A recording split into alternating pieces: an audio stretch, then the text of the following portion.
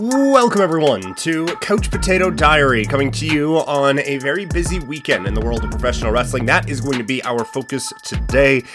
We are going to look at WWE, not necessarily do a card breakdown because it's about to start as I'm recording this, but just kind of a broader picture of things with the WWE right now.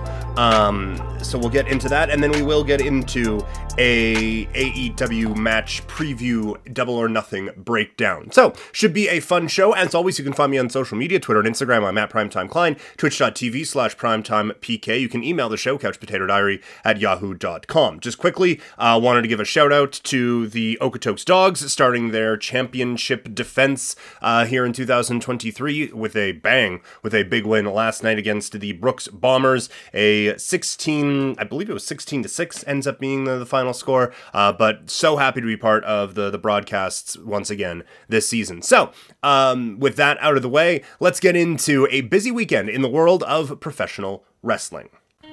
Hi, I'm Kim Carson. And I'm Peter Klein, and this is We Had No Idea, a podcast about world events that you know about, but might have fallen asleep for during history class. Or social studies, however you learn history in high school. Each week, we'll do a deep dive into important topics throughout history.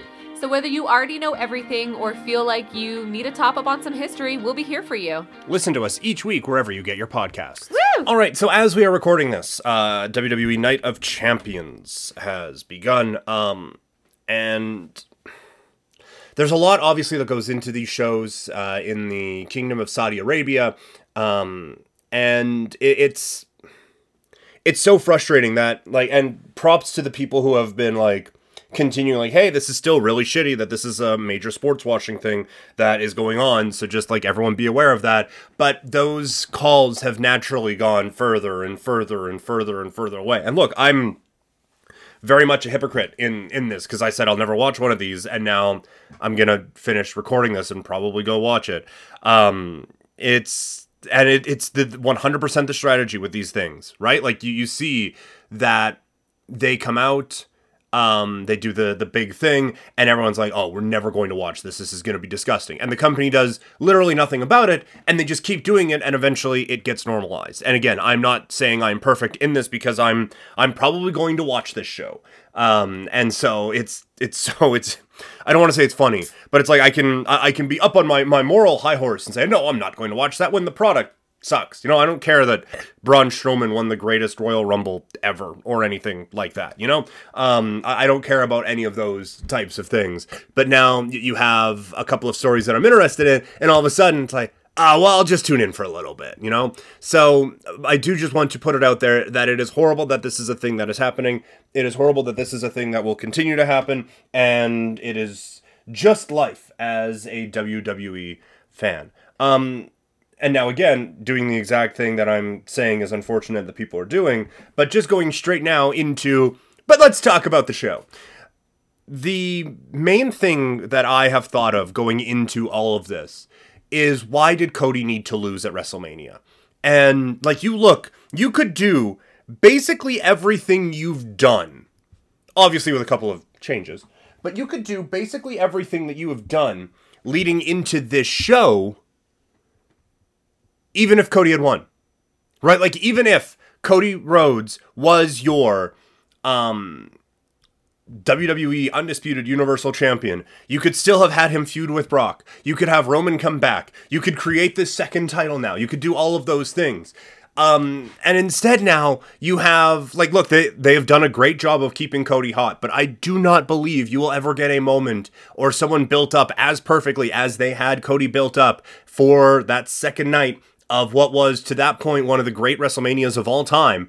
They did such a great job with that, and now it's you're kind of trying to build back up this redemption story. They did not need to do that. So you have now limited, maybe not necessarily limited, but I don't think you're going to get that moment again. And so now, whether it's Cody or whatever, it's still going to feel big, but I don't think it's ever going to get back to where that moment was back at WrestleMania 39 in Los Angeles, California. I guess technically Inglewood, but still, you're not going to get back to that. And now with the a second championship being brought in, it feels like it kind of takes away from whoever does end up beating Roman and taking away from that victory. It's still probably going to feel big, and I actually don't mind the 2 championship belts because, like, you look at what an amazing moment it was when Eddie Guerrero won the WWE Championship. That doesn't happen if there's only one belt, right? Like, we can talk about, oh yeah, the WWE finally believed in him. Did they? Because they had Triple H as the champion over there, so they were probably okay with taking a bit of a gamble. And I think the brand split and a second championship allows you to do things like that, allows you to have, again, his moral standing and just what a monster he was at the end, notwithstanding, but it allows you to have a Chris Benoit championship run. It allows you to build edge into what he was. You're able to do some of those things, and so I think a second championship is good, but when you introduce it in the middle of Roman's story, it does it feels like it will take away a little bit from when Roman Reigns does eventually lose the WWE Universal Championship. And so I just feel like they've kind of cost themselves a really big star-making moment. But you look at what they could be doing storyline-wise now. With Cody, he's now the champion. It makes the Brock Lesnar story make a whole lot more sense, other than, I don't like my place on the card. That's so lame. You could have Brock Lesnar going after him as the real legitimate champion and trying to push it that way. And you could have Roman going for the tag team titles as he is spiraling out of control, trying to regain some form of relevancy and try to justify his spot at the head of the table. So I just feel like everything they are doing now probably would have been a little bit better if Cody had just won at WrestleMania. The other problem, storyline-wise, I have with this. Again, morally, I have a number of problems with the show they are doing. But the problem I have storyline-wise with this is the World Heavyweight Championship match tonight. Seth Rollins against AJ Styles. Raw Superstar against SmackDown Superstar. The reason I actually enjoyed the brand split the first time around, a couple of things. One, as I mentioned, I don't think you get Eddie Guerrero and that big moment championship win if they don't do the brand split. I also don't think you get that feeling if they don't do the brand split correctly. At that time, they felt like 2 different shows. They really did. I think back to that time, I think of, like Undertaker and Eddie Guerrero and Brock Lesnar and Rey Mysterio as SmackDown Superstars. I think of Shawn Michaels and Triple H and Booker T and Scott Steiner as Raw Superstars. They were able to split that. I don't think of any of the people in the WWE as Raw or SmackDown. They are all just WWE. And so automatically you're already blurring the lines with this championship by including SmackDown. I just feel like if they would have just made this a Raw tournament, you could have included a couple of younger talents to kind of build up into this title picture. But I do think that a brand split can still be done really well. And can still be effective, but it has to be taken seriously. And right off the bat, the WWE is not taking their own brand split seriously. I am hoping that this is something now that gets established, and is something that these guys actually take seriously, and they don't intermingle at all. Like, Raw needs to feel like Raw, SmackDown needs to feel like SmackDown. I even think I get like the authority figure angle is so played out, but I mean, you have one anyway in Adam Pearce. Like, they don't have to be the overbearing part of the show, but just have them there. And if you want to intermingle, because the WWE did, make trades. Have it make storyline sense, other than just SmackDown Superstar over here on Raw. I know it's a month in. Who cares? They were able to make trades. They were able to dupe the other side into picking up a big free agent. Like, I actually really enjoyed all of that. And the WWE has got so lazy with brand splits, and it just feels like they are already being very lazy with this one. Moving into AEW, as Double or Nothing comes to you from T-Mobile Arena, right? T-Mobile Arena in Paradise, Nevada, also known as Las Vegas, Nevada. In the main event, it will be MJF defending the AEW World Heavyweight Championship against Sammy Guevara, Darby Allin, and Jungle Boy Jack Perry. A couple of things before we get into this. It seems like ticket sales are struggling for this show. And it sounds like ticket sales are kind of struggling for AEW in Chicago for the start of Collision. It's almost like they overdid it. Maybe a little bit. Maybe that was a bit too reliant on going to Chicago for every big show all of the time.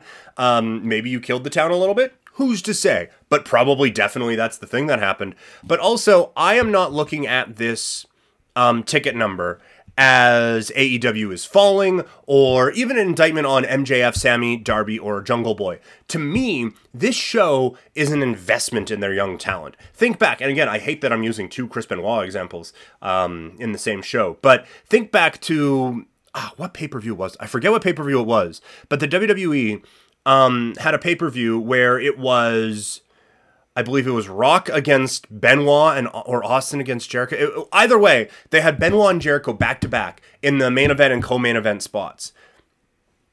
The one way I heard it put is the best way to make these guys feel like main eventers, put them in the main event. And so is this doing major money? Probably not. No. Will this be a massive pay-per-view buy? No, probably not. It does not feel like it has the star power of an AEW show. It's probably going to be amazing because that's what every AEW show is. But you don't get the same, like, oh man, this, like, the star power at the top of this show is going to be incredible. But at some point you do have to build these guys up. If these are going to be your four pillars in this four pillars four-way match, then put them in the main event. Make them feel like main eventers. This is honestly something that they've kind of been building to. I do think they kind of rushed it a little bit. Like, I do understand putting all four of them in the main event, put them on the poster, like make them feel like championship level competitors. But it just feels like, okay, now we're going to do it. So here's all four of them. Right? Like it feels very rushed. It feels like, oh, we're going to now focus on homegrown talent. So here's all of them, all at once, all at the same time. It feels rushed and it feels like there isn't any planning, but I do understand kind of the thought behind it. But I also feel like there has been a little bit of kind of hiding almost behind former WWE talent. Let's look at the last run of pay-per-views here for AEW. So before this one was Revolution, Bryan Danielson with MJF. Before that, it is Jon Moxley with MJF. Before that, it is Moxley and CM Punk. Then you have Forbidden Door, where Moxley is in the main event of that one as well. Before that, it is Double or Nothing last year. In the main event, it is CM Punk against Hangman Adam Page. Before that, it is AEW Revolution, and it is Hangman Page and Adam Cole, who doesn't necessarily have the WWE stamp on him, but did come from that world. And then before that, it is Hangman Adam Page against Kenny Omega.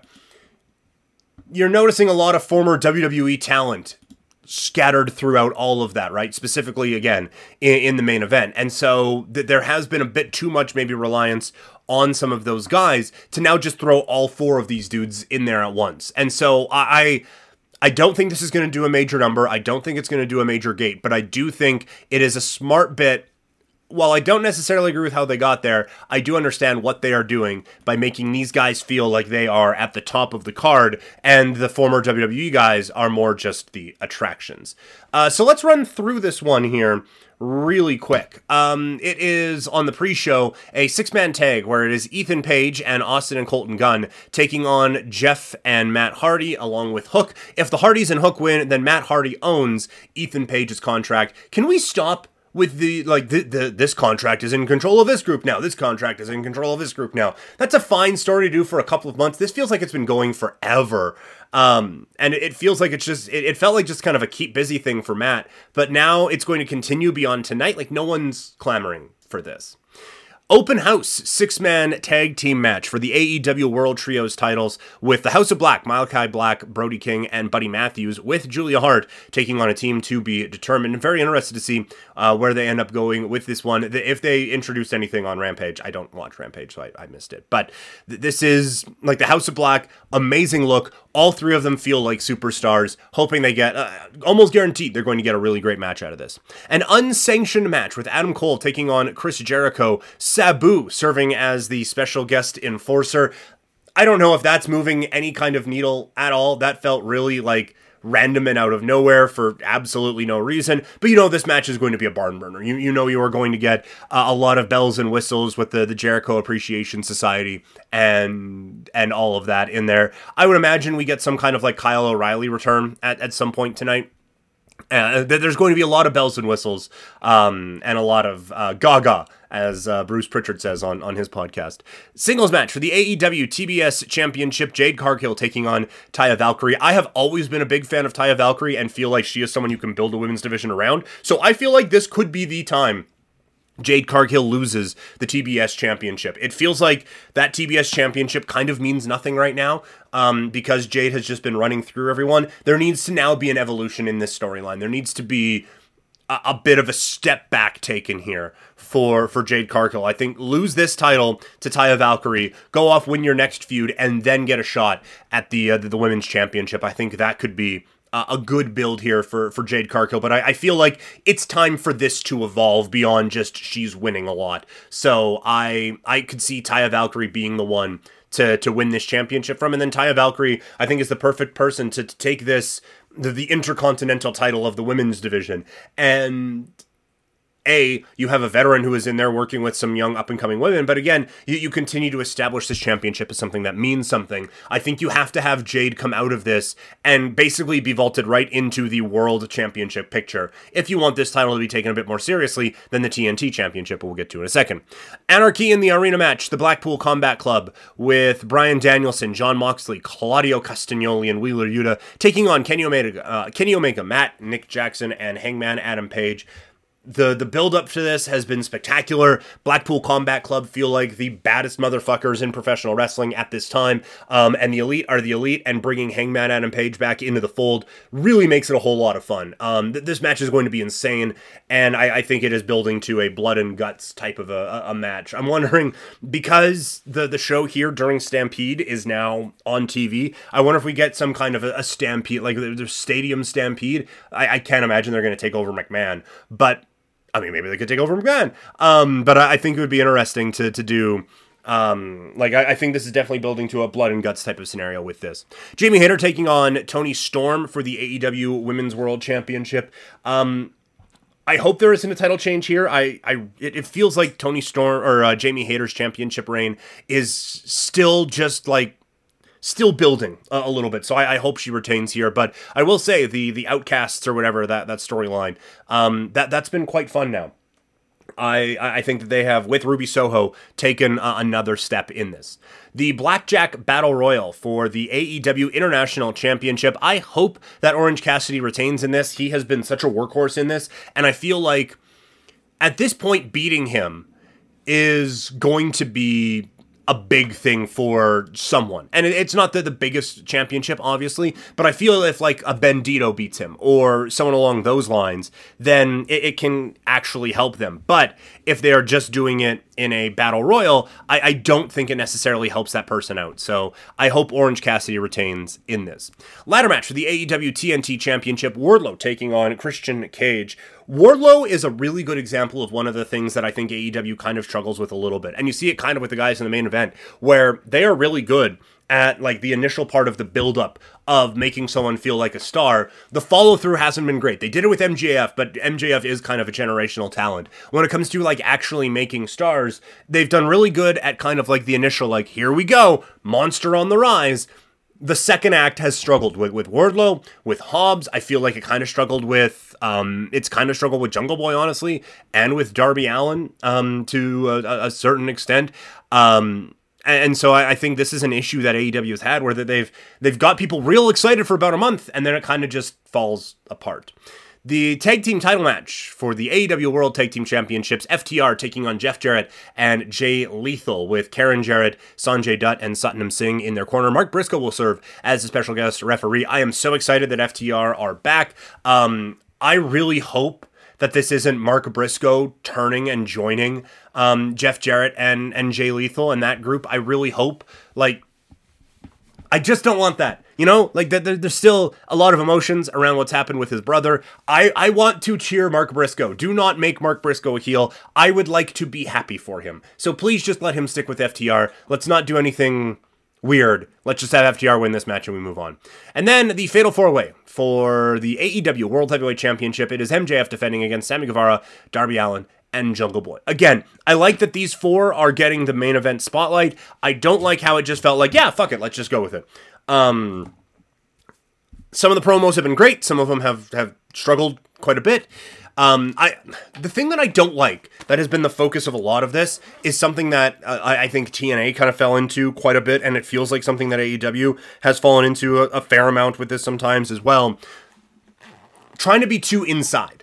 You know, like Sammy Guevara, you guys are getting all the opportunities here, and I was supposed to just be the bump boy for Jericho. It's like, yeah, we get it. We're watching a thing that's at work here. Can you fucking not, though? Like, I'm kind of over it. Like, no one in the office expected me to be in this spot. I was just supposed to be the job guy for blah, blah, blah, blah, blah. Okay, well, now you've taken me out of this thing. Like, it gets a, ooh, you're not supposed to say that. But there's been so much, ooh, you're not supposed to say that in AEW, that it's now very forced. So can we just fucking not with the, I was supposed to be the bump guy for these guys. That phrase, and we've had matches, we've had wars all over the world. Yeah, I fucking get it. You wrestled in another promotion. Can we just move this along? Great, thank you. That saying is driving me up the goddamn wall. But anyway, MJF is retaining in this, but I think this match is going to be unbelievable. This feels like a match where all four of these people are going to feel like bigger deals coming out of this show. That is kind of how I feel this is going to go. I feel like this is going to be a star-making night for all of them. I'm really, really excited to see how this match turns out, but I do think MJF retains. So, that is your AEW Double or Nothing preview show, along with a few notes on the WWE as well. Thank you all so much for tuning in. If you could leave a rating, that would help out a lot. Subscribe, that helps out a lot. Thank you all so much for doing those things if you've done it already. Find me on social media, Twitter and Instagram. I'm at PrimetimeKlein, twitch.tv/PrimetimePK. You can email the show, couchpotatodiary@yahoo.com. I'm hoping to have post-fight shows up, or post-event shows up on both of these cards throughout the weekend. So we will see how all of that goes, and then I will talk to you guys on Monday. So thank you all so much for tuning in, and I'll talk to you all later. I'm out.